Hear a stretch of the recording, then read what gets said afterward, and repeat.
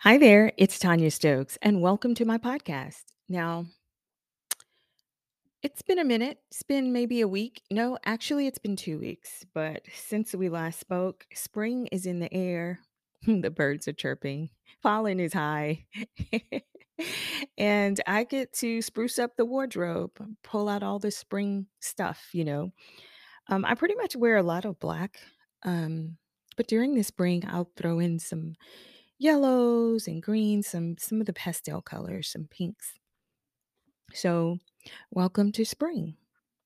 Yesterday I reached out to a few people that I give quite a bit of my time via telephone, and I asked this question.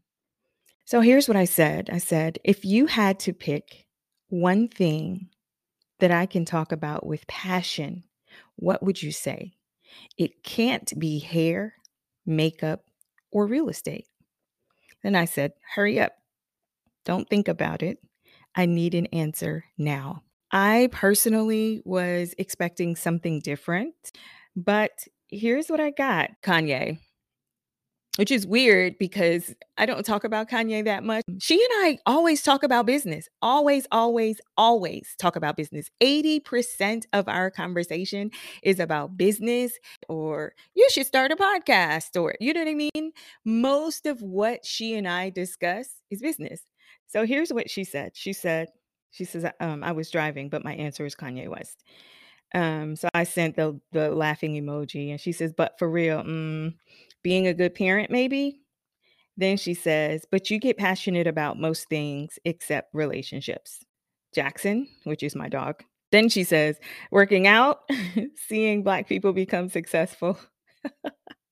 I think the answer that I was probably expecting from her, she said last, seeing Black people become successul. Let me say, when I sent this out, I sent it to one of my girlfriends that probably knows me the best, but she and I just had a conversation the other day that she could never be my lifeline because I sent her something a while ago and I was like, "Oh gosh, I mean, are you ever going to send me an answer or a response?" I was like, "You will never be my lifeline." And she was like, "Look, you're not the only person. I'm the same way with my family."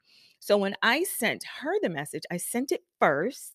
She was actually the only one I thought about sending it to. And then I thought about it. I was like, wait a minute, this girl is not a good lifeline. So I'm going to send it to a few more people. Again, I was not expecting a response from her because she's one of those people who hardly ever has her phone on her. And if it is near her, it's probably at less than 5% of battery life left. So, I mean, you just kind of get what you get. So I sent it to another friend who is a very creative person. And she says, I think you would do well teaching people how to be tolerant of others in the mask. She sent another one and said, I think that you seem to know a lot about manners and the proper way of doing things. I think helping people decide what type of business they should get into that matches their personalities and abilities, teach people how to be a part of leadership. I probably messed that up, but yeah, you get what I'm saying. So she definitely did not disappoint. She didn't at first, I don't think a lot of people understood. Like it kind of came across like, oh, it's a lifeline. Answer the question real quick. Somebody's asking me this. So then she actually came back and said, what's the answer? And so did the girl that said Kanye. They both came back and said, what is the answer? You have me waiting. And I was like, there is no real answer. I just wanted some help. And I was honest. I said, I was trying to um podcast with a purpose, and sometimes I feel like I'm all over the place, but it's because I didn't want to niche down with my podcast. I just wanted to open up this baby and say what was on my mind for the day, because that's kind of how I started the podcast. I mean, originally I started of educating people in that beauty space, and Then life happened to me, and because the podcast wasn't out there and it wasn't popular, I started using it to vent. So I would get on the podcast and be, "People are stupid. People say the dumbest damn things." And I would just get on the podcast and vent. Nobody knew the podcast was out here other than my sister. So she would listen and call me like, "Hey girl, what's up?"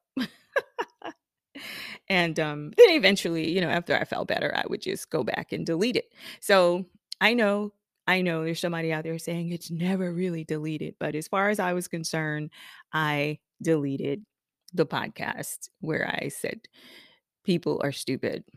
And I still feel that way sometimes. I think people struggle with silence. And I think that's something that we have to get comfortable with, because if you're not, then you tend to say things that are offensive and are mean and inconsiderate. And it's not your intention to say those things, but you say it trying to help when actually you would do a much better job just being quiet or sending a text message like, "Just want you to know I'm thinking about you today." So moving right along, remember I told you I sent it to a girlfriend who knows me better than anybody. She gives great advice. She's the one that'll tell you, "Look, you have 24 hours to sulk. You have 24 hours to feel the way you feel.